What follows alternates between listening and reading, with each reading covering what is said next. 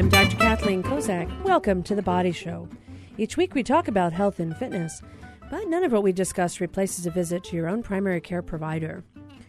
Global health, does it really matter to any of us here in the islands? You better believe it does. Yet the disparities in healthcare are quite obvious to anyone who's traveled overseas. In the past few years, we've seen how much of the health of those in developing countries affects all of us. Just think about ebola, chikungunya, zika, dengue. But it seems like we pay much more attention to what's going on when it comes to our own backyard. What's the biggest source of trouble in developing countries? It's not what you think. Here to share a more global perspective on health is Dr. Paul Morose. He's an orthopedic surgery specialist at Shriners who spent time treating people in Haiti and all over the Pacific Rim. What's it like to provide health care in such challenging circumstances? Well, we are about to find out. Now, as always in our discussion, you are part of it. And if you've ever had an experience with Shriners and or had somebody you know who received excellent care there, we'd love to hear your story as well. You can join us at any time, 941-3689. Toll free from our neighbor islands, 877-941-3689. Dr. Paul, welcome to The Body Show. Thank you, Kathleen. Pleasure to be here. Now, tell me, you've got a very interesting background. Not only do you do orthopedic surgery, but you started off as an epidemiologist. And, you know, that's studying the different patterns of disease and what happens in other locations and what are the percentages. And it's all that statistic stuff that I've never really been all that fond of. Tell me a little bit about your background and how that's enabled you to do what you do. Well,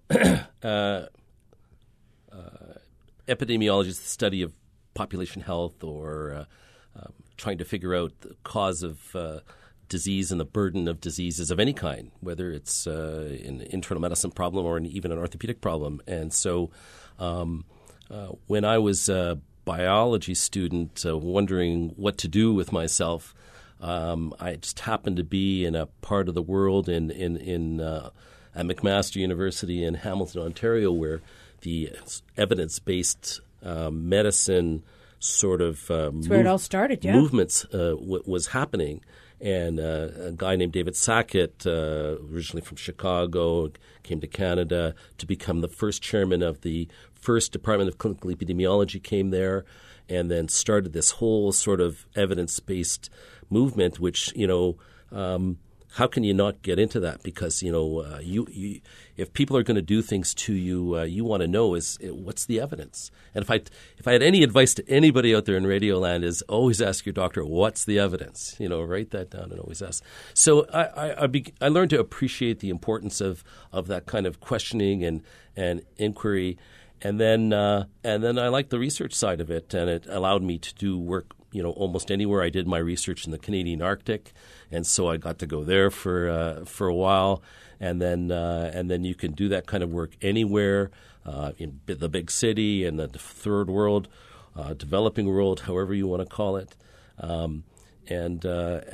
then I kind of thought, well, you know, it's pretty cool to be able to sort of delineate the causes of disease and what's contributing to them. But now I want to do something about it. And so off I went to medical school, and then I thought, well, you know, I'll use the two, epidemiology and medical school, and be kind of a public health specialist or something like that.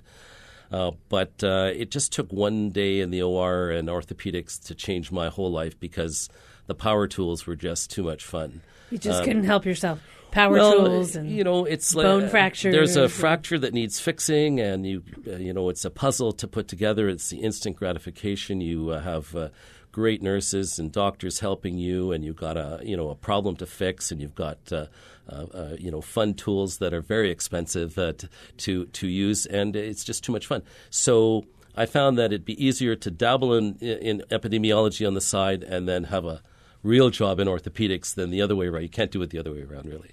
So that's my journey from epidemiology, and the power of evidence you can use in any field, and so I've continued that work in population health, working in developing countries, trying to figure out, you know, how can we help, you know, my colleagues in developing countries to improve orthopedics, because orthopedic trauma is a huge problem all over the world.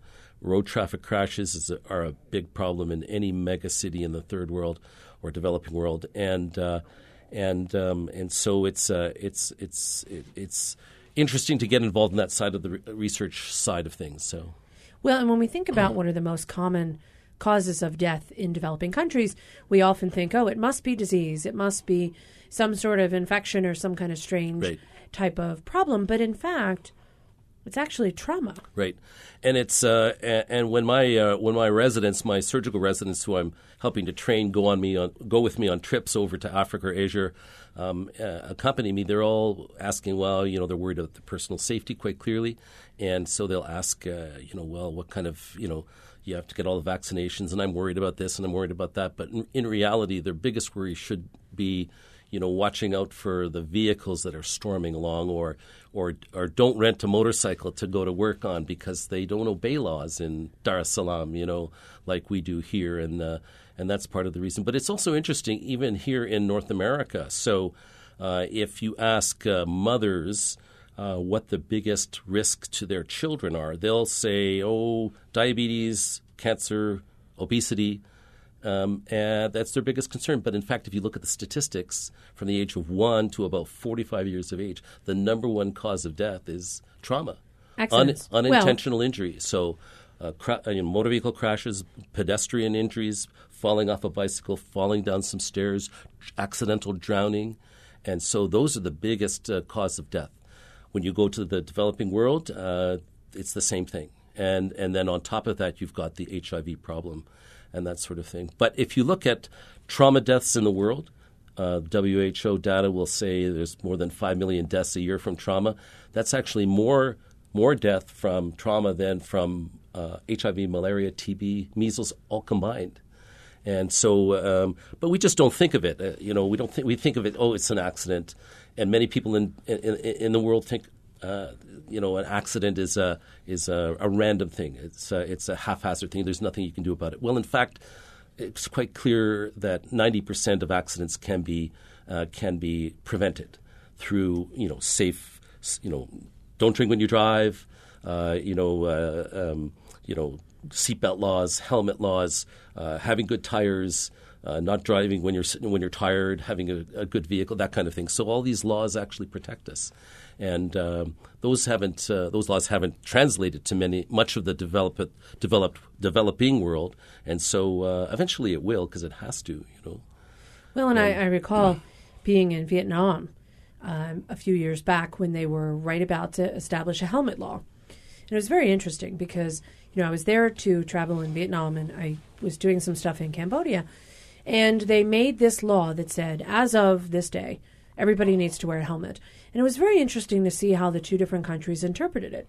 In Vietnam, everybody within an overnight had these somewhat interesting, fashionable sort of helmets when they ride motorbikes. And, the consequences were, if you don't do this, your motorbike will be confiscated. Right. And then afterwards we went to Cambodia, and they had a similar law. And yet the idea was bribe the person who stops you. You can get away with it. You don't need to wear a helmet. It was just a totally different response to this potentially public health hazard that they were trying to address in the two countries. And really it's because when you go to places like that, the motorbikes, there's 5 and 6 people on them. They're going at speeds on roads that, we complain about our roads here.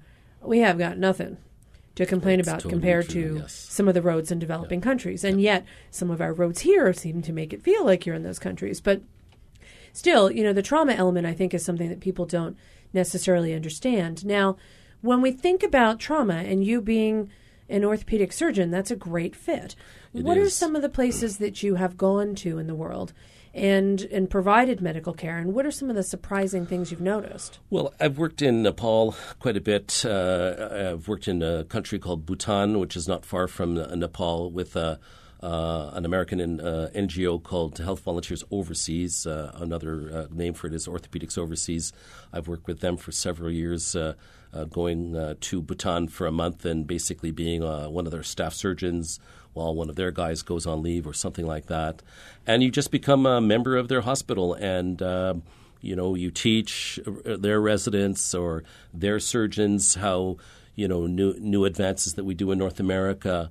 You just see a steady stream of orthopedic problems. The interesting thing about trauma is that, I was talking a little bit about, the number of deaths in the world. But for every death from trauma, there's about 5 people who are severely injured. So by severe would be an amputation or quadriplegia or multiple fractures. And then for every 5 of those, there'd be 15 sort of ankle fractures, something. So it's called the injury pyramid. And so and these become the disabled people in the world who never get properly treated. So in Bhutan or Nepal or Tanzania where I've worked or in Nairobi, a lot of the things we see are not only the acute injuries but also the fractures that are 5 years old. I had a patient here because the Shriners, I guess we'll talk a little bit about that in a bit, but we see a lot of children coming from the Pacific Basin countries that have old trauma, we call it. And so these are fractures that never got quite, ever got fixed at all, or may have gone to a traditional bone healer, and and things went wrong. The thing about traditional bone healers too is, I'd like to think that they do a good job, but actually there's some data to suggest they can be quite, contribute to the problem as well. So.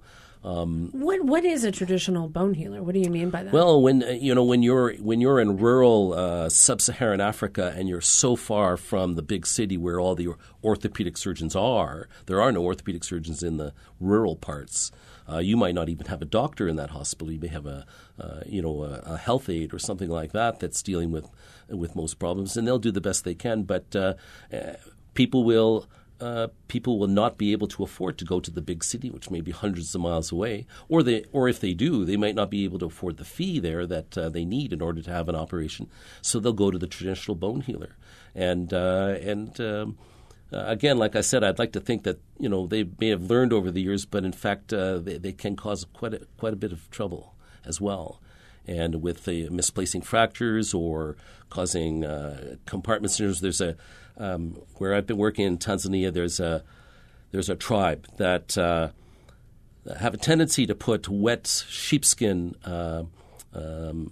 skins around fractures, and as these sheepskins dry over the next 48 hours, they contract, and then it starts to develop a compartment syndrome or too much pressure on the arm or leg that it actually threatens the blood supply to the muscle and actually kills off the arm. And the patient's screaming in pain, and then they'll say, "Oh, that's just part of the treatment," and that sort of thing. And then they'll end up coming to the hospital because they're in extremis or having big time problems. And then sometimes the problem is too late, and they end up with an amputation. And then it'll come back to the village. Oh, you see, this is what happens when you go to the hospital. You get an amputation. Don't go there.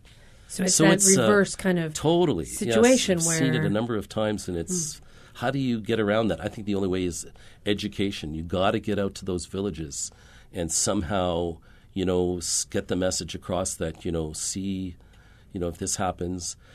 But again, it comes down to resources. It comes down to brain drain. There are so few orthopedic surgeons in sub-Saharan Africa.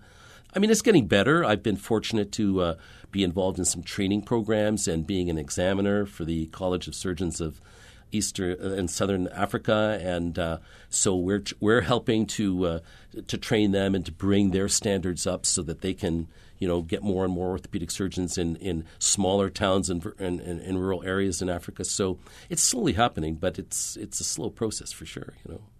Well, and there's a lot to be done.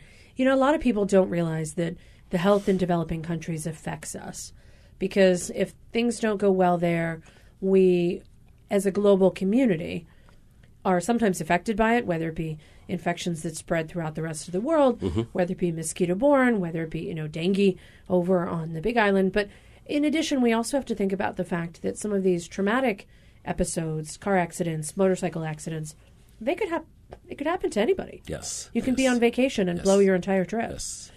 There are lots of examples of that, actually, of aid workers being injured in developing countries. It's true. And, and part of the reason guys like me are starting, when I say guys like me, orthopedic surgeons who do epidemiology in the developing world are actually starting to get some funding from organizations like the World Bank, International Monetary Fund, because they're realizing that poor pre-hospital care or emergent care is not good for the economy of your emerging economies. emerging markets. So they're realizing that, as Africa develops, they're developing a burgeoning middle class. And they want good health care. They're no longer going to tolerate that. So they realize that if the economy runs on a truck running from Nairobi to Mombasa, and that truck doesn't make it because for whatever reason, and people are killed,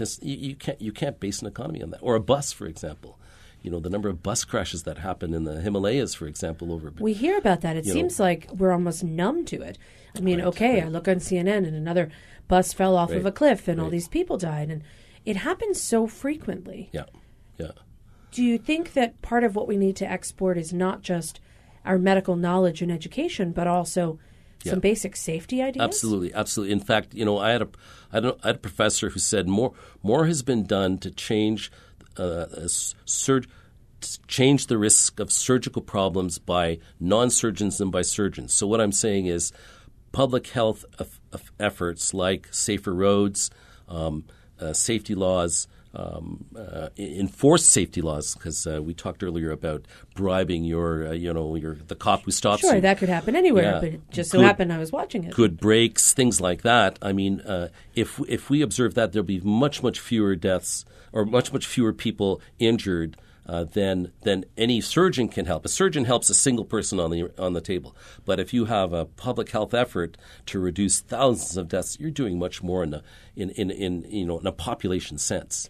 So the safety talk has to go there, and that's actually really being pushed by the WHO. They have a 5-pillar program trying to reduce this epidemic of road traffic crashes in the world.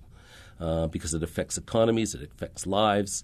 And so one of those pillars is, actual pre-hospital care. When I say pre-hospital, it means ambulance care, and then also the in-hospital care, so the orthopedic acute care, which is deficient right now. But in addition to identifying when things aren't going well and knowing when to send that person for more expert care, whether it be in that country or in another country, that's one of the things that Shriners really has a mission for, is identifying those who are disadvantaged and bringing them to the absolute optimal care that they can receive to help restore their livelihood, to turn that individual who's previously injured into a future functional member of society. And that's really where a lot of the emphasis and effort has really been recognized, that Shriners has done such an amazing job. When we come back, we're going to talk a little bit about one of the unique opportunities that you have, which is to go to disaster areas and what you've learned about what we could all do better, because we think we're isolated here in the islands, and yet, boy, it would just take a big earthquake or a tsunami to put us in a situation where we would be so isolated we'd have to rely on one another. And some of the experiences you've had globally have taught you some lessons that we could all learn here if we were to prepare for some sort of public health emergency. I'm Dr. Kathleen Kozak here in the studio with Dr. Paul Meraz. He is a orthopedic surgeon specialist at Shriners Hospital right here in Honolulu. And when we come back, we're going to talk some more about how healthcare in the developing world affects all of us and what we can all learn from someone who's had those experiences. As always, you can join us at 941-3689. Toll-free Neighbor Islands 877-941-3689. If you've been on any sort of disaster mission, we'd kind of like to hear your experience and what went well and what we could all learn to do better. We'll be right back after this quick break. Stay with us. Well, I can listen to everything I need for the day, from the news to the music to good stories, and it's 24/7, 365. I think probably Derek in his morning edition is one of my favorites, and of course I love Kanakapila on Sunday afternoons. Member supported Hawaii Public Radio. Radio with vision. Listen and see.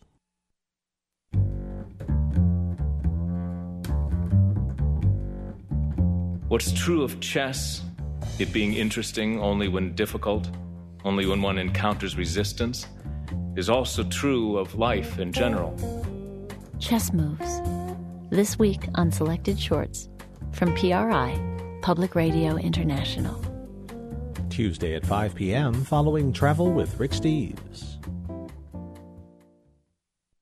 Support for The Body Show comes from the HPR Local Talk Show Fund, which helps Hawaii Public Radio sustain and grow its locally produced talk show programming. Mahalo to contributors Straub Clinic and Hospital and Gourmet Events Hawaii.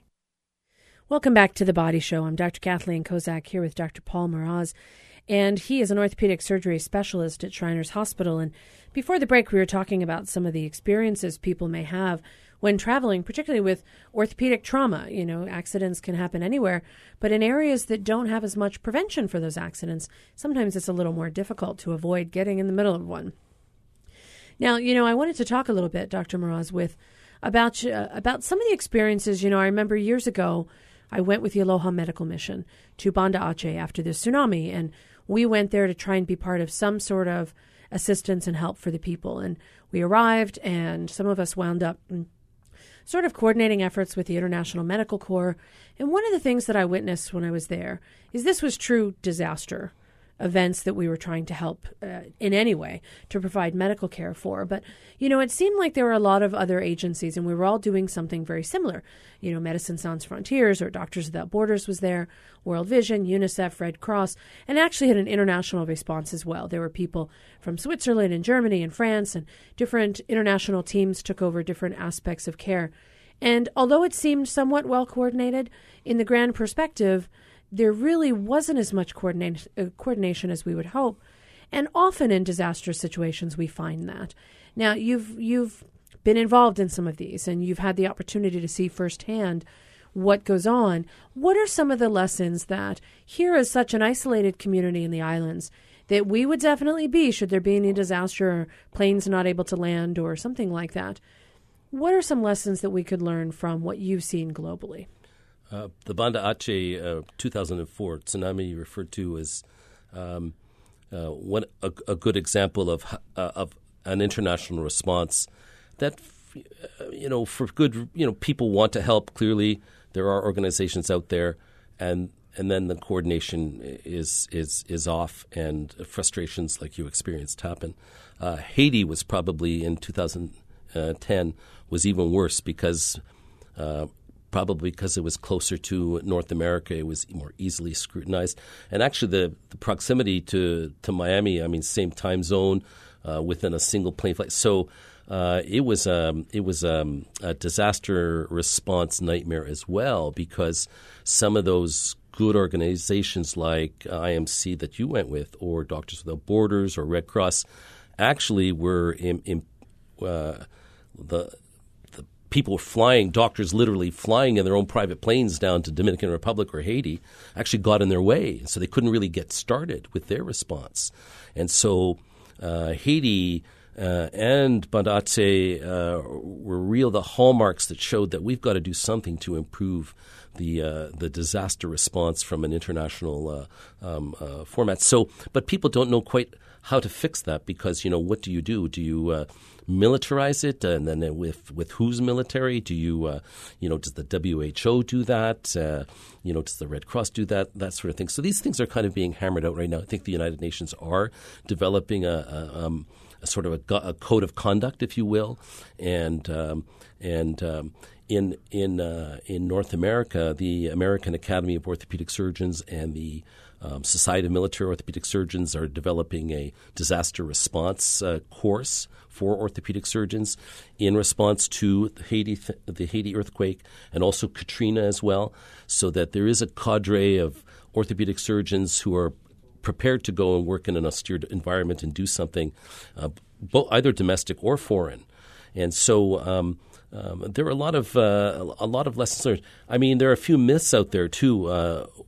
One myth being that are foreign medical teams with any kind of medical training helpful? Actually, it would seem that, and this is published by the CDC, that most of the time the foreign medical teams don't get there in time to really be that effective.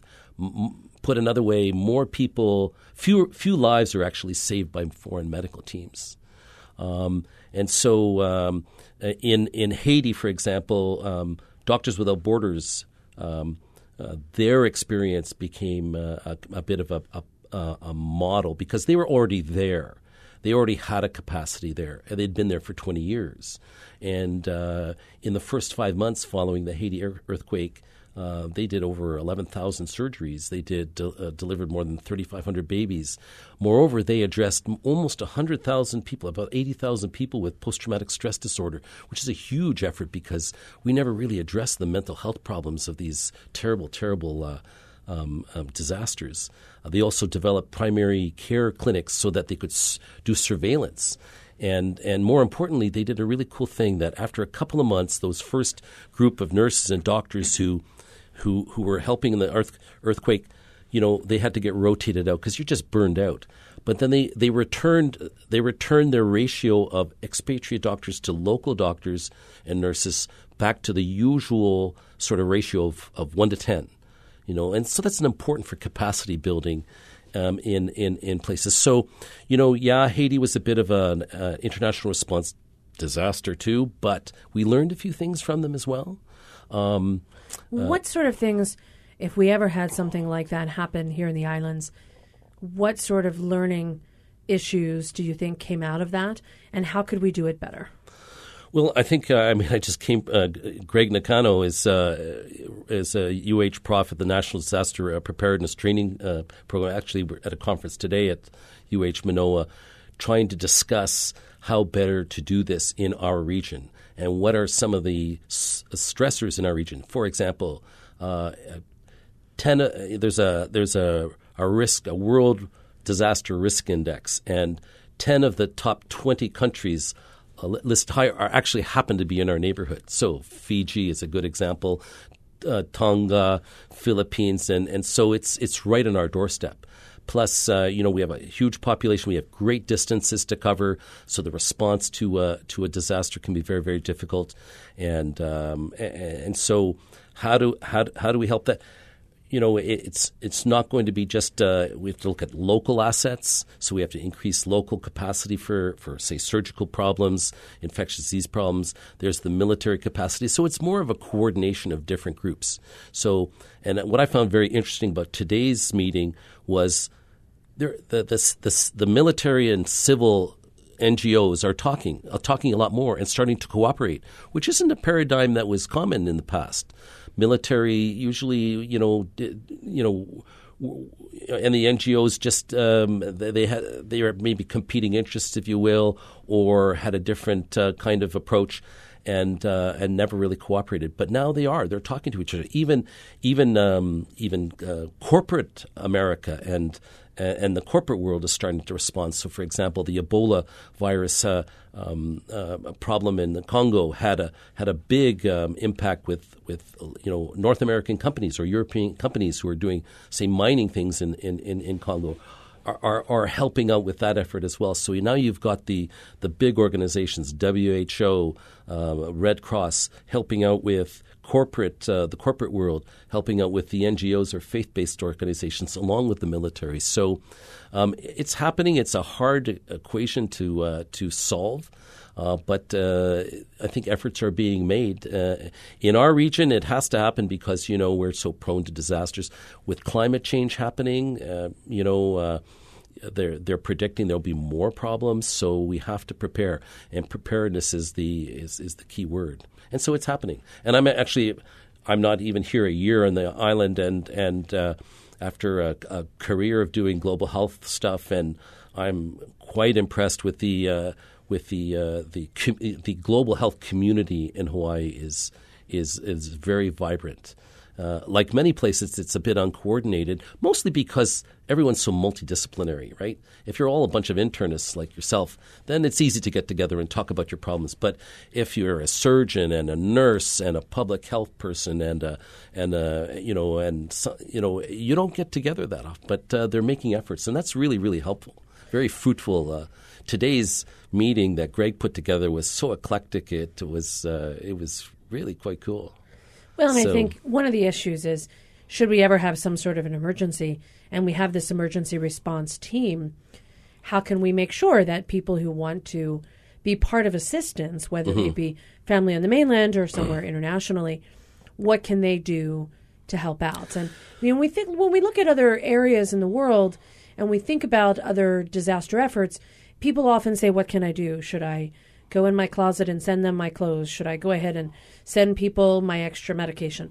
What is the most effective thing? So if we had a disaster here in the islands and people from the mainland wanted to know what to do, what is the most effective way? I think the most effective way is education. There are courses out there. And the other thing I often wonder is, the educational component. What about if they want to donate, if they want to be part of the efforts? Should they be looking at sending things, mailing things, or is it really more about trying to find an effective place to donate money? Before I answer that question, a little more on the courses. There are community courses. Often they're just a weekend long, and preparedness is everything. In today's conference at UH Manoa, the discussion was you should be prepared for a 7 to 10 day period of not having any access to water or food. So what does that mean? Keep a bunch of water in my garage? Yes. Yeah, that's what it means. That's what it means. So canned, stored goods, a case of, water, G2, whatever. Oh, I shouldn't have said G2. But anyway. Like different types of different kinds of drinks and yeah. that sort of thing. And just being prepared. And the courses are out there. They're even online. But they're local courses. There's a disaster group out of Manoa, Disaster Manoa, I think it's called, and I'm sure every community likely has one. And so that's learn the ropes, learn the lines of communication, and then that's the best approach. A lot of people, to answer your question now, is will ask, well, how can I assist in this if something's happening in Hawaii, for example, and I'm from the best thing is to communicate, find out what's going on. But in terms of assistance, people will often ask me, well, what organization should I donate to? I'm getting, emails from things I've never heard of, groups I've never heard of, and that sort of thing. And in the past, in other efforts for disasters, there have been basically scams to try and get money and that kind of thing. My recommendation is if you're going to donate money, donate it to the big established organizations that you hear about all the time. So American Red Cross, International Red Cross, Doctors Without Borders, Doctors of the World, International Medical Corps, Save the Children, UNICEF. The safe thing is to give it to them. A lot of people will ask, well, I'd like to give some stuff. I'd like to give some over-the-counter drugs or, blankets, that kind of thing. They generally don't want that. They actually would prefer to have funds because they know what they need and they just need the funds to get it. But I'm a consumer too. I don't like giving money unless I know where it's going. And so, but I think giving it to the big established groups are the best. So those groups, do we need some sort of overarching kind of, I don't want to say control because that lends itself to some different interpretations. But you mentioned the World Health Organization or maybe the UN, kind of having a coordinated disaster effort so that if there is something going on in the world, they know who to deploy, what resources they need, and kind of have this whole protocol smoothed out so that we don't see the duplication of efforts and then the lack of things that are needed in these various locations. Is there a role for that? Do you think we have enough power with the UN or the World Health Organization to sort of take over that sort of supervisory position? WHO is, it's more of an information organization. A lot of people have misconceptions about the World Health Organization. It is a branch of the United Nations, but a lot of people think it's a funding agency as well. It's not a big funder. The Gates Foundation has a bigger budget in 1 year than the whole of the WHO. And but they do have a pretty reasonable brand name, and so to act. But to answer your question as the overwhelming organizer for disasters, I think that's still being worked out. That's We've got the to short work that answer. out. Yeah, because that's what I would wonder locally here in the islands. If we had EMS and we had fire and ambulance and all these various people. We do have a good disaster response team that's been established. Is it enough to take care of everyone in the various islands that make up the Hawaii chain?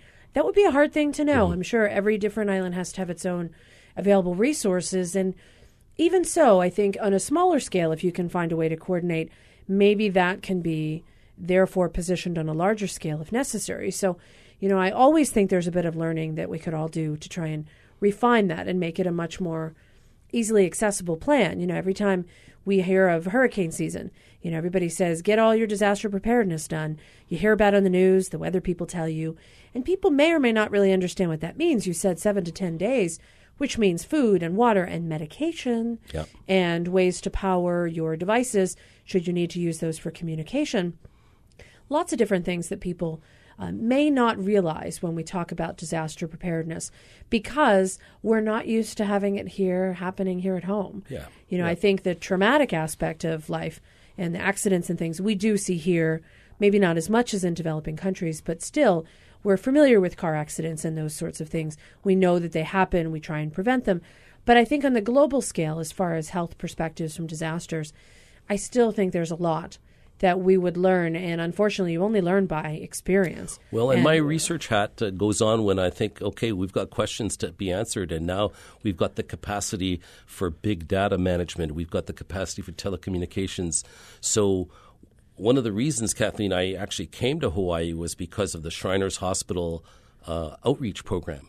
And so because I used to do this kind of work mostly on my off time, now, the Shriners organization, which I've known about all my orthopedic life because it's an amazing organization. The prospect of being able to do clinics in the in the Pacific Rim countries was overwhelming for me. And so now, when I go out and do clinics, I'm also going to be, looking at the potential for doing research. So, for example, surgical capacity in the Solomon Islands or in Fiji or Tonga or Palau or something like that. So while I'm doing a clinic, one of my students will go out and use a WHO validated questionnaire to assess the surgical capacity for an acute phase of a disaster in Palau. So easy to do. And it collects data. If we do that at every island that we visit, that's good intel. The WHO loves that kind of stuff because now we can make informed decisions based on good data. And then we can also do surveillance over time. Well, the next disaster came. How did that work out for Palau? Well, they were able to do this, this, and this because we had that data from before. So it's begging for more research. We have the capacity. Shriners has a good telemedicine program as well. That can be useful in both acute care and in research potential. So I'm really keen to participate in travels around this region. Well, we're going to hear more about some of the unique opportunities that are available to you and also people who happen to interact with Shriners in just a moment. I'm Dr. Kathleen Kozak here in the studio with Dr. Paul Mraz. He is from Shriners Hospital. He's an orthopedic specialist and part-time epidemiologist. And we're talking about healthcare around the world and how does this affect us right here in the islands. And we've talked a little bit about what's going on in developing countries with trauma. We've talked a little bit about disaster relief. And when we come back, we're going to talk some more about what is going on locally here at Shriners. What are some of the opportunities for outreach? And what are some of these future potential plans to establish not just data collection in some of these countries, but also ways in which we can provide care, not only here in the islands for people from these developing places, but also locally on site where they are at home as well. As always, if you want to be in touch and be part of our show or have a question for an expert in disaster relief, hey, we've potentially have an answer for you. You can join us at 941-3689, toll-free Neighbor Islands, 877-941-3689. We'll be right back after this quick break. Stay with us. On The Next Humankind. Life is a banquet, and the tragedy is that most people are starving to death. We remember the provocative teaching of Anthony de Mello, one of the 20th century's greatest spiritual thinkers. He fused Buddhist mindfulness with his Catholic faith into a message that resonates today. I'm David Freudberg. Join us for Humankind.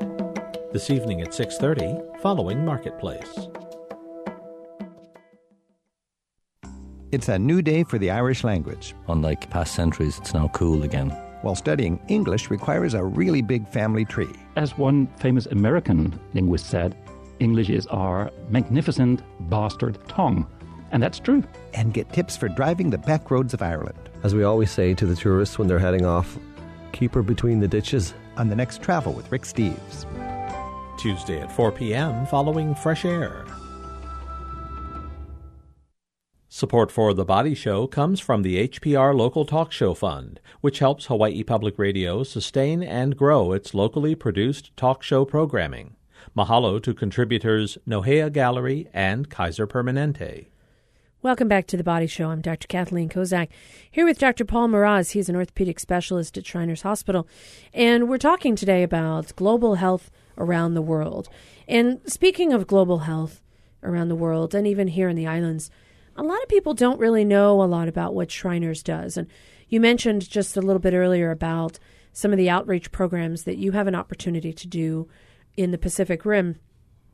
What are some of the misconceptions that people have about Shriners? You know, for even for doctors, I mean, I take care of adults. I'm an internist. I'm not as in touch with what's going on in the pediatric community. But there are opportunities for children to be seen even locally here. Tell me a little bit about what Shriners offers right here on site. So we'll see children from anywhere. The model for the Shriners is that we'll look after any child, without any worry about the payment issue. However, the Shriners, we do now take insured patients from the islands. That happened since 2010. And so we are, in fact, most of the kids we see are actually Hawaiian Islanders. So we actually do clinics in most of the islands. I was just on the Big Island last Thursday and Friday, and we'll see patients there at a variety of places. And then it's the same sort of approach. If they require an operation, then they come over to Honolulu to our operating room. And we manage the full breadth and width of pediatric orthopedics up to age 18, from 0 to 18, basically. So, and that would include, now we talked about, fractures that are 4 years old or something like that. Well, we look after acute fractures as well. We actually have an injury clinic every morning of the week from 8 till 12. So anyone who with an injury, it could be a baseball injury, a basketball injury, any kind of injury, sports related or not, that they're having a problem, they can walk in, and we have a staff orthopedic surgeon there every morning to deal with their problem, even if they require an operation. So and so that's an important thing for people to know. And then, as I said, we'll deal with the full breadth of children's pediatric orthopedic problems from hip dysplasia or kids with club feet, scoliosis, kyphosis, all the spinal deformities that children unfortunately sometimes get. We will be involved in their care, and so we have an excellent staff there. We have a full orthopedic approach. We have a pediatric neurologist there, Ryan Lee, who has been a great asset because he approaches from the neurologist's point of view, and many of the children we see will have problems such as cerebral palsy or syndromes or muscular dystrophy and all the orthopedic ramifications that can happen from that. And it's awesome to have a neurologist with you because they can certainly help you to diagnose things and to optimize. We're in the business of trying to optimize a children's life. We may not be able to change the problem they have, but we want to make them functional. We want to give them every opportunity to have an improved quality of life, and that's very fulfilling. Well, it's an excellent mission, and I remember, we've had one of the staff docs on from Shriners a couple of years ago, and one of the things people don't realize is they have a dental clinic, and I said, how did that come about? And he said, well, you can't do a lot of orthopedic surgeries if kids have cavities in their mouth because the bacteria could get into the bloodstream and thus infect any sort of procedure that we're trying to do. So they had to establish out of need a dental clinic. And so that's also part of what's available at Shriners. It's a really busy clinic, actually. And for kids from everywhere, especially these kids from the islands. They come here and they've never seen a dentist in their lives, and so it's a big help, and so that's a very, very busy clinic for sure. Yeah. So now Shriners will accept people with insurance, happily so, but also see those without insurance. Yes. You get this unique opportunity as an orthopedic surgeon there to be able to take time off, what is about 6 weeks a year, and do some of the outreach clinics in the Pacific Rim. Where is it that you go, and what is it that you wind up doing there? Well, it's not time off, actually. It's pretty It's time on. Okay. It's pretty It's not busy. necessarily time off. It's time on. It's I know what geographically relocated. Yeah, so, yes. I imagine it's got to be even more difficult than your usual day, because here it's kind of predictable. You go home, if you need air conditioning, you have it, food available, the most up-to-date supplies, equipment, power tools you talk about, it's all here. It's almost like, in my mind, going back to some of these other places might be, how do you practice orthopedic surgery when you don't have the type of equipment that you have here? It really is going back to the basics. You've got to be really good at what you're doing to be able to be that able to modify what you're doing using different equipment. So during this time, you go to these various places. Do you wind up doing a lot of surgery, doing a lot of teaching, doing a lot of both? What does this time do for you, and how does it help you professionally to help other people? So our primary goal is to go to Pacific Rim countries and American protectorates. So I'm sure I will not give a comprehensive list. So Guam, Saipan, Tinia, Palau, Fiji, Marshall Islands, all these other places. I'm sure I'm not getting the list right, but and so we'll go there and we'll do clinics. We rarely actually do surgery because really we want to be able to operate on these children in optimal circumstances. Okay. Our philosophy, and honestly, we can't help all children.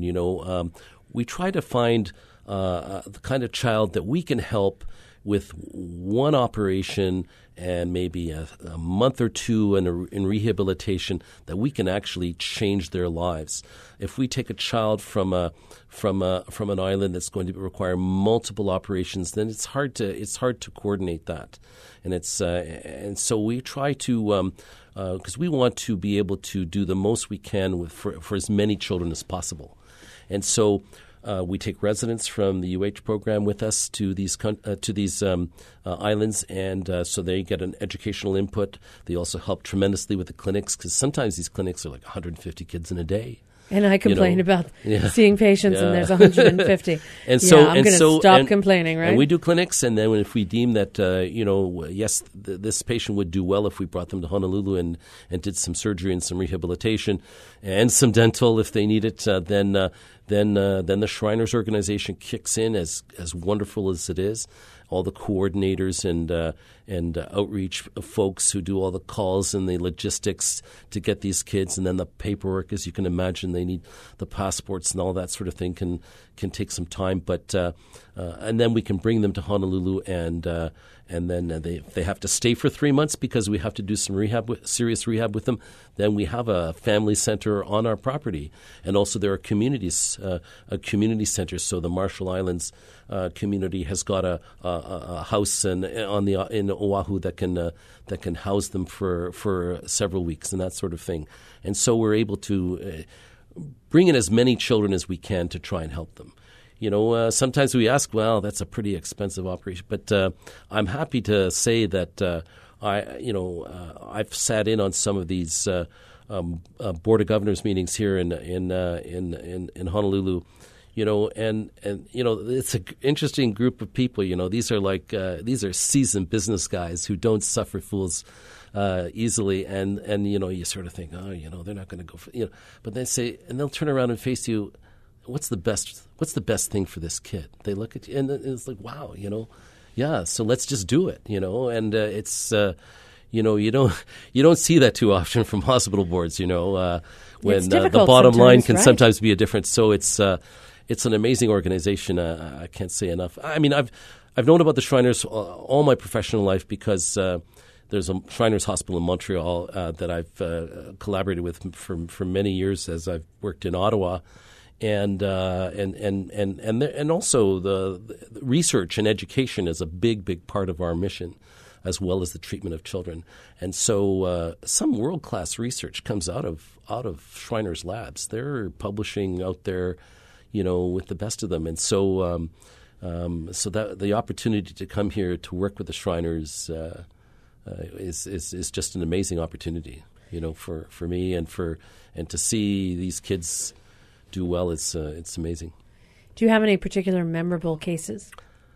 There's lots of memorable cases. Too many to count. They're all great. I guess to answer that is, I'm used to operating on those kinds of cases in a Bhutanese operating room or a Nepalese operating, and it's just not the same. But then to bring this kind of, major league problem that you don't see in another American hospital, because they don't, these kinds of fractures get treated, or these kinds of infections, don't go on for months or years and then wreak the havoc on the bones that they do from the kids that we see. And so, but to do them in a real operating room with the real stuff is it's heartening. It's a joy. So compared to doing the surgery in Bhutan or in Nepal, where you're sort of trying to figure out a way to get all the supplies that you need and hopefully fix things somehow, to have that opportunity to bring a child here and use all of the latest equipment and machinery and everything that you can really has to be almost like a night and day experience. It is. But I'm happy to say that I'm involved in a major worldwide research effort where we're trying to improve the metrics or the statistics of the burden of musculoskeletal care in countries like Bhutan and Nepal and Tanzania and Rwanda and places like that, in order to try and give those surgeons the kind of data they need to take to their stakeholders, their mayors, their governors, their presidents, and say, look,